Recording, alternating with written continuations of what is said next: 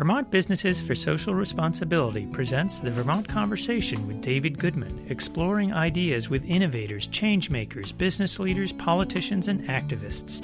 This special feature from Vermont Businesses for Social Responsibility is underwritten in part by the Alchemist Brewery of Waterbury and Stowe, proud B Corp using the power of business to support a clean environment and economic opportunity for all. Vermont Student Assistance Corporation. VSAC helps students of all ages save, plan, and pay for college and career training with education and career planning services, need-based grants, scholarships, low-cost education loans, and Vermont's official 529 college savings plan. Green Mountain Power, delivering clean, cost-effective, and highly reliable power to customers and offering cutting-edge products and services to reduce costs and carbon.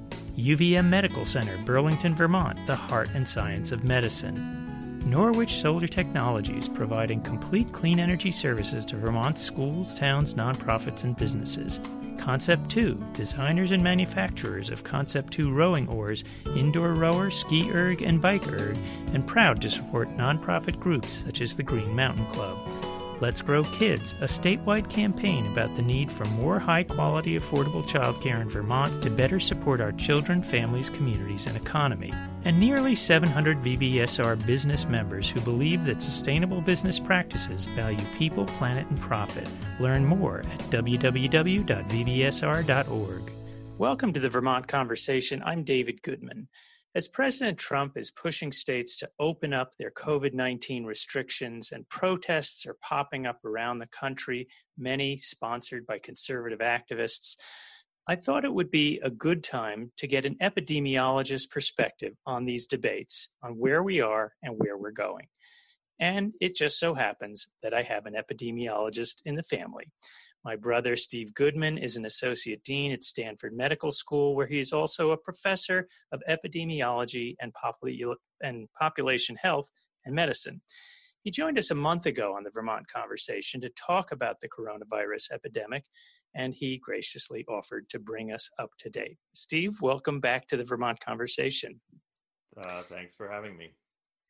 Well, let's start with where the headlines are right now, this issue of easing up restrictions. What is your view of what easing restrictions, what the consequences of that are going to be, and whether it's appropriate to be talking about that now?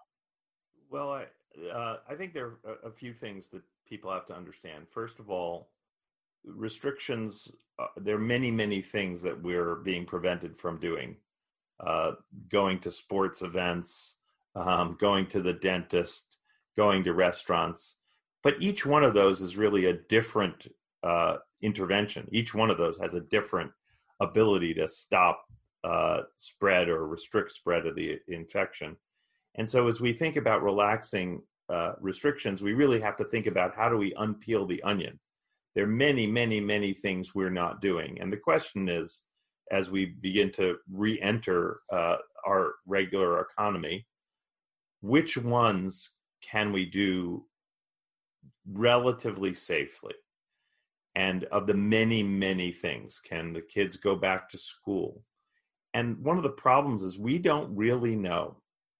So this is going to be a bit of an adventure if we start to do this. The other thing, and we'll return to that, the other thing that we have to remember is that the virus has no memory. It has no politics. It's just sitting there. And remember, back in February, or at least early February, there were no cases anywhere. Just like it's sort of returning to right now in some places. So some places are looking pretty good, just like they were in January and early February. But the virus was out there, and it was just waiting for us to start mixing and interacting in the way we might start to do as restrictions are relaxed. And then you can go from 0 to 100 in the proverbial 60 seconds. So the virus doesn't give us any credit for having knocked it back in a lot of places. As we re-engage, we're going to have to think about how we're going to monitor things in a way we didn't before back in February, and how we're going to keep it from roaring back and just come back at a controlled level so we can begin to live our lives, but also deal with this in a way that will, in a sense, maximally protect us while incurring some risk. There's no question we're going to be incurring risk. And how to strike that balance is going to be a phenomenal challenge for this country. Do you think it's even appropriate at this moment to be relaxing restrictions? I think that's a very local decision. So again, it depends which ones we're talking about. Should we start piling into airplanes and having people go from Los Angeles to Vermont right now, where Los Angeles has a fair number of people infected? No, that's not one of the restrictions we probably should lift. Should we be able to go to more businesses and enter 1, 2, 3 at a time? Maybe. Again, it depends on the local conditions. It depends on how many cases they're seeing, how many hospitalizations, how far back we've knocked the virus. And then, and this is key, there have been a number of plans put forward for how we re-enter.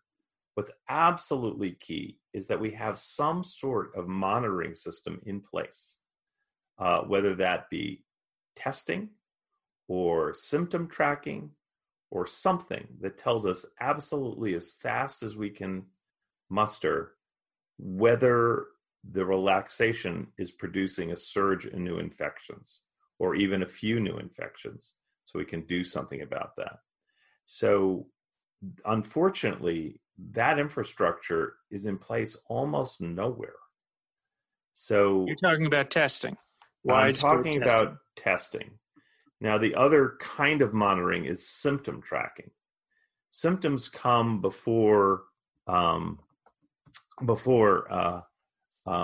necessarily test positivity, but they certainly come before hospitalizations. So either we have massive testing. It doesn't have to be testing of everybody. It can be waves of testing of representative samples of people to have our finger on the pulse of the prevalence of the infection in our communities. That's what we really need. Second to that is symptom checking. And there are a number of efforts. One's coming out of Stanford. There's, I think, another one out of Harvard with an app. We have a little chat bot that people can enter in their symptoms literally every day. It just pings you and says, how are you doing today? And if you say, same as yesterday, that's the end of the interaction. If you say, I have the sniffles, or I have a headache, or I have a fever, it asks you a few more questions in an interactive way.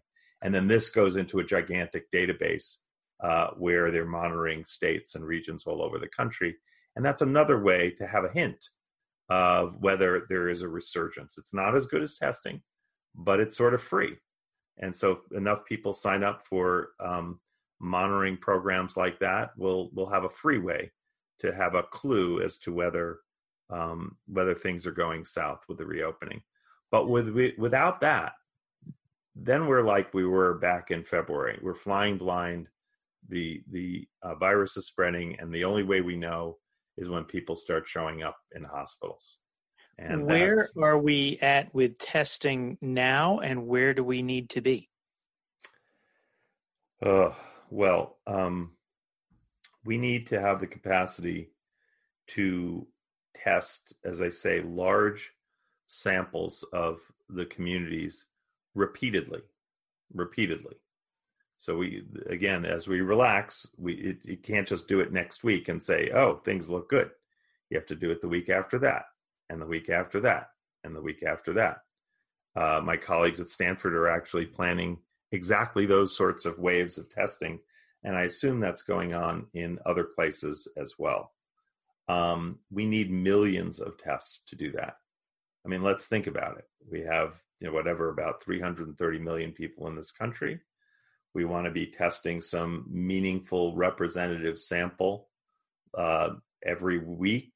Let's say, even if it was 1%. Well, what's 1% of 330 million? Well, that's 3.3 million. So that's 3.3 million every week. We're not even remotely within a light year of that right now. We're in the tens of thousands of tests nationally. I didn't check the numbers today. It might be 100,000 or so, but we're nowhere near where we need to be to have to sort of have a protective radar for the community of what's happening when we relax restrictions. So that's a problem. So is it too soon to relax restrictions? I would say that there are certain communities in certain regions where they're primed to do it. But the problem is they won't be able to tell whether it succeeded or failed until it's a little too late. They won't know until about 3 or 4 weeks later, and we already know that this virus has the potential to create doubling times of every 3 days if it's running wild, if we're not distancing. So we're sort of with self-imposed handcuffs here. Until we get that testing ramped up, it's going to be very difficult for communities to restart with confidence. They can do it, and they will ultimately get that biologic signal, but the signal is going to be people getting sick and showing up in the hospitals, and that's a late signal. And also that's too late to do anything about it. If you're doing testing, you can isolate. When you have very, very few cases, you can do use the strategy that all the Asian countries use, and ultimately Italy, which is when you just have a few cases, you get those cases fast, you isolate them, you trace their contacts, and then you sort of snuff things out.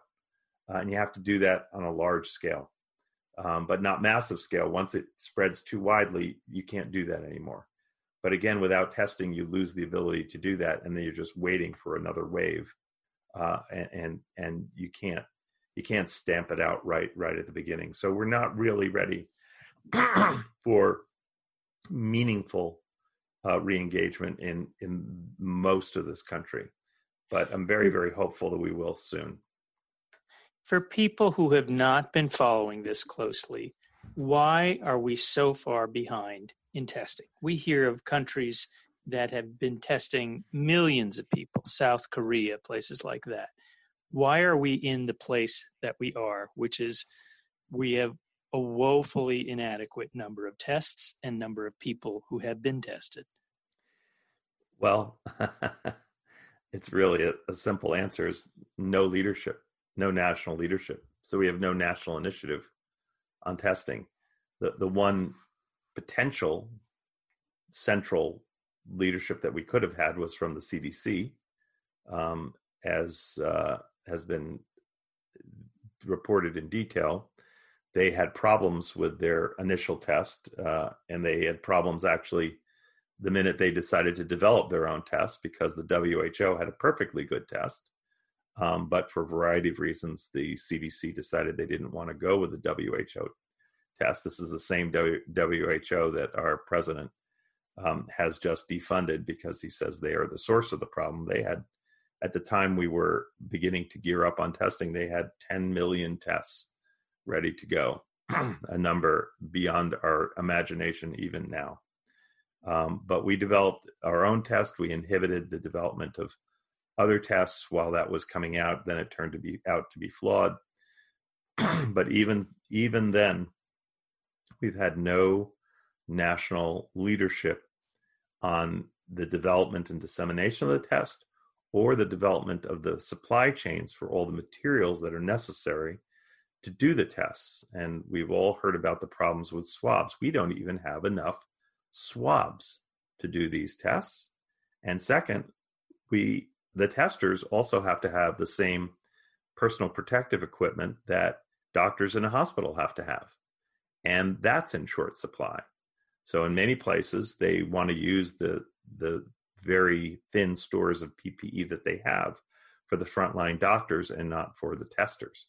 But the most important reason by far is the complete lack of a national strategy complete with supply chain analysis and fixing for all the pieces that need to be in place for these tests to be administered on a large scale. And it's been left to states and indeed left to individual health departments. There's about 5 testing, and again, I'm speaking just for my own institution, Stanford. We have 5 or 6 or 7 waves of test initiatives coming out just now, some with UCSF, some with the health department.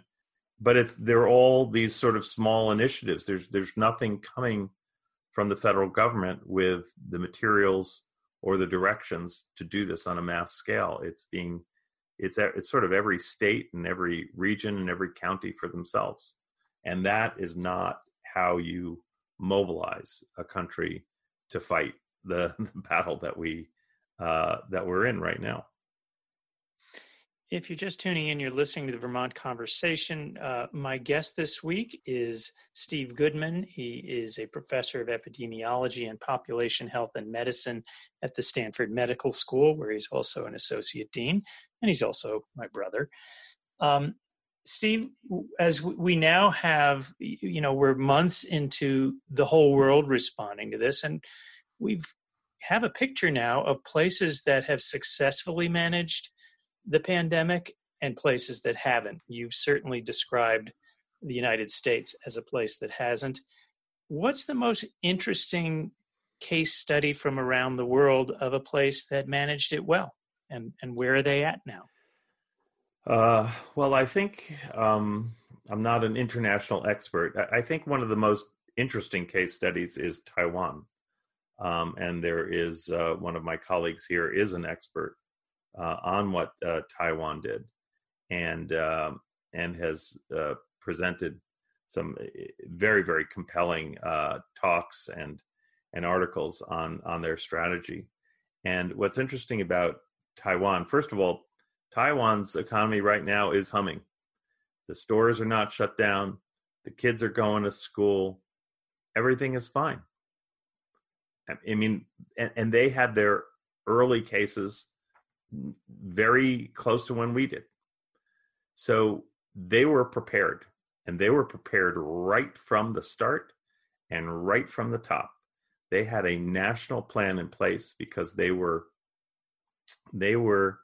scarred by the SARS epidemic. And of course, this is SARS-2, COVID, and coronavirus.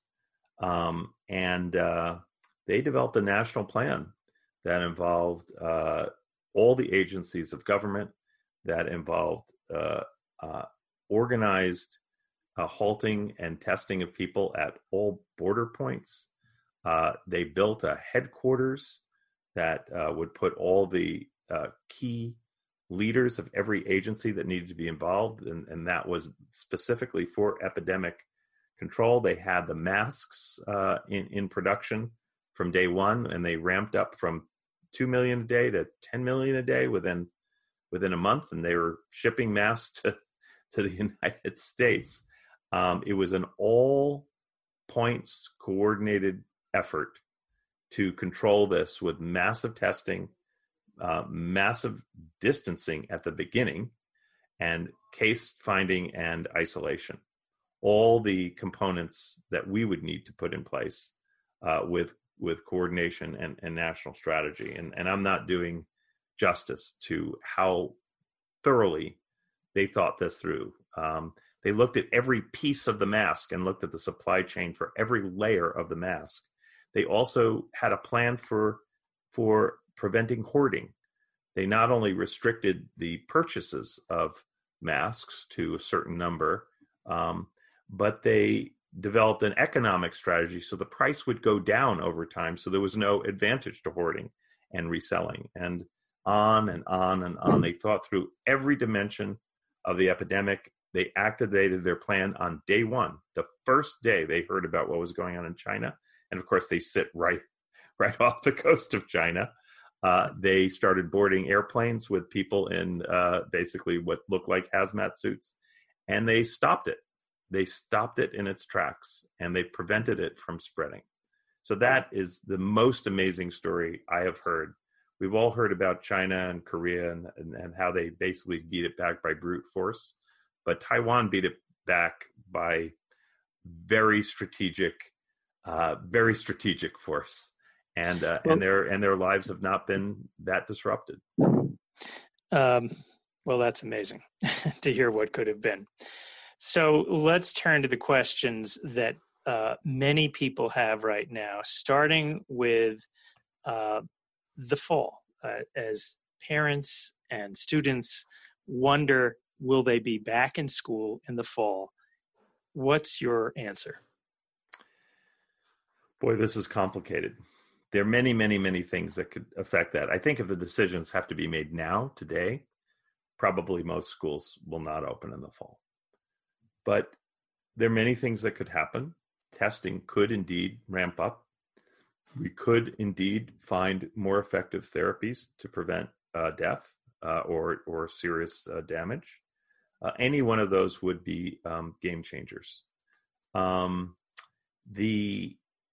other thing we have to do is figure out how we can engineer sort of a middle ground between zero tolerance, for contact, which is sort of what we have right now, and figure out how we can relax the restrictions to the point where the amount of infection that occurs can be managed and tolerated and suppressed while still letting our economy go at some level.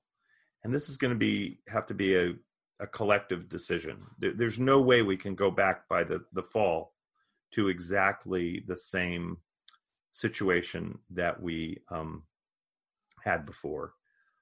But maybe we can find a level of economic activity and a way of interacting with each other so we can prevent the complete collapse of local economies, but allowing some degree of COVID to come back at what I'll just have to say is a manageable level, and perhaps trying to protect the most vulnerable people. I think it's going to be tremendously challenging. We need very smart people and a lot of smart planning and smart infrastructure to do that. But I think that's where we're going to want to aim. If we have zero tolerance, our economy, we'll have deaths just from what's happening in the economy. So it's not going to be economy versus deaths. It's going to be deaths from one source versus deaths from the virus. So when do you think school officials realistically, how long do they need to wait before making that decision? Is this something that they basically have to decide in August? Yeah, I mean, as we all know, schools are very, very, very complicated social enterprises, and probably that decision has to be made very soon for most schools. So given what we know today, I think many school systems or universities are going to take the safe route, what they view as the safe route, and probably continue distance learning, as difficult as that is. But I don't know exactly what their deadline is. And this epidemic and these experiments and with relaxation are going to be happening state by state right now as we speak. And in 2 weeks, we'll know more than we know today. And in a week later, we'll know a little more. And if the school officials can wait a month to make that decision, they'll have a lot more information about the threats, about the consequences of certain forms of relaxing. And in some sense, every state is a laboratory, because each state, these policies are being made state by state, to some extent county by county, but more state by state. And we'll watch and see what happens in Georgia right now. We'll watch and see what happens in California. The governor has put out a plan for slow reentry. We're not quite there yet, but maybe in a few weeks we'll start. So every state is a lab, and we need to be paying attention to what happens in every state, and then we can make some informed decisions. As an epidemiologist, and having looked at how these epidemics and pandemics have gone elsewhere, be it Ebola, the 1918 Spanish flu, How does this story end, the current one? Well, I will say I'm not a scholar of all of those epidemics, but usually it ends with either the disease burning out, in a sense, as it could with Ebola, with intensive isolation and contact tracing. With something this infectious, it can end with large percentages of the population becoming immune through getting sick or through vaccines. Or the final way it can end is if we get an effective therapy. So we won't be prevented from getting sick, but we can prevent deaths. So, and also just learning more about this virus. There's so many things we don't know. So many things we don't know. So I think therapy, better testing, hopefully it won't be through everybody getting sick and then it just burns through the population. And then finally vaccine.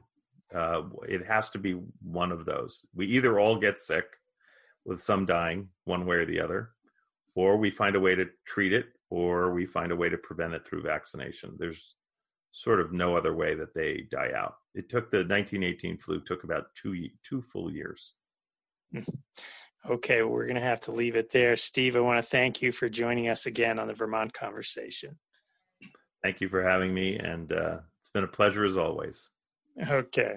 Steve Goodman is an associate dean at Stanford Medical School, where he's also a professor of epidemiology and population health and medicine, and he's also my brother.